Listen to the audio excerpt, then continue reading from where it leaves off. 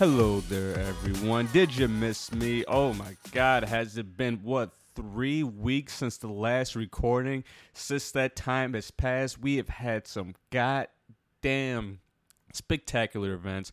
Raphael versus Raphael. The Battle of the Raphaels happened with RDA being stopped for the first time in the 5th round, going 2-2 into the 5th round. We've had Israel Adesanya defend his throne again for the record, I believe 7th or 9th time.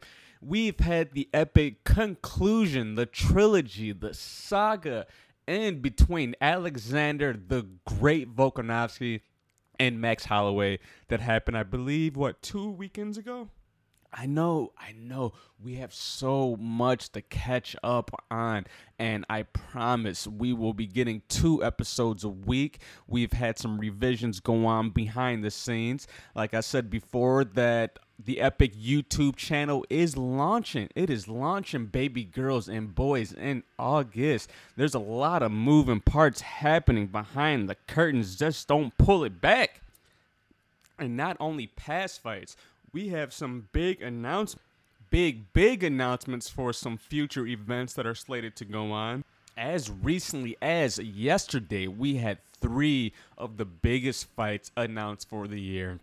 The first one being TJ Dillashaw taking on Aljamain, the Funk Master himself in Abu Dhabi in October for that bantamweight 135-pound title. We've also had the much-anticipated Islam Makhachev taking on Do Bronx Oliveira for the main event in Abu Dhabi that same exact fight night.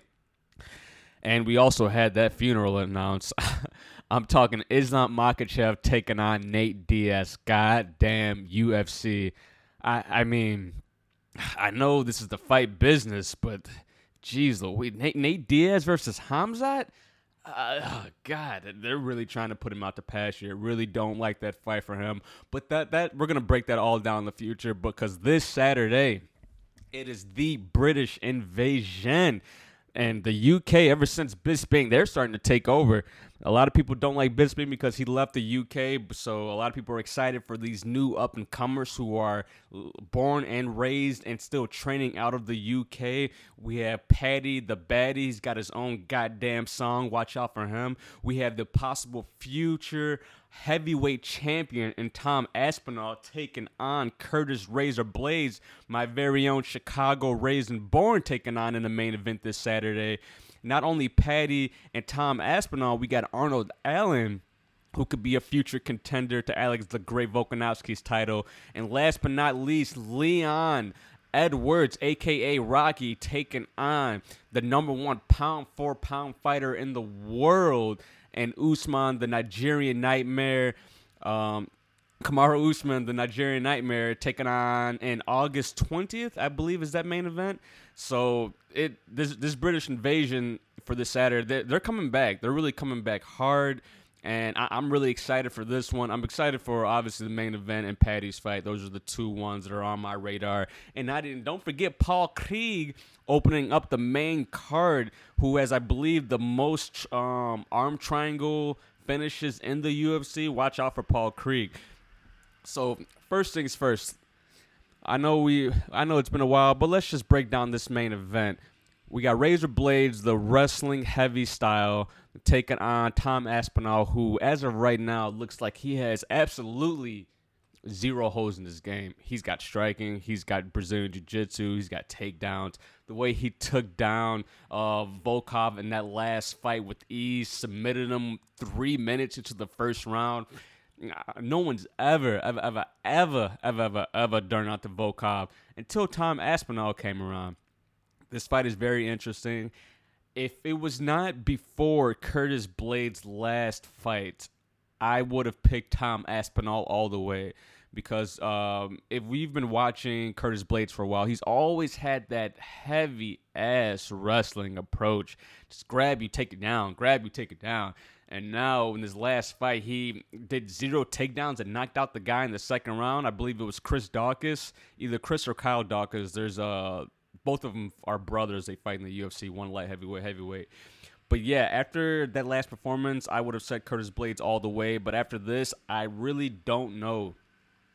I really don't know. I believe I'm going to go with Tom Aspinall by a slight margin. I hate picking against my fellow Chicagoan, fighting out of our hometown. But if I have to give it a split to make it a little bit more even, I would say 55-45 as far as percentage-wise on who's going to take this W this Saturday night. I believe Aspinall is going to be the future heavyweight champion. I do honestly believe in when he say we have not seen all of his tricks. I believe he's going to show us some more this Saturday. But my heart says Razor Blaydes. My mind says Tom Aspinall. And I believe it's either going to be a decision. It's going to be hard to put away Curtis. But if he finishes Curtis the way that he finished Volkov, Jesus Christ, this man is getting the title shot. Or he's fighting Stipe Miocic for the title. One of the two. He's going to be either number one contender or he's getting that title shot. So I'm all in on that for this main event. And that is happening this Saturday around, I believe the prelims kick off 10 a.m. Central Time where I'm at. So calculate your times based on that.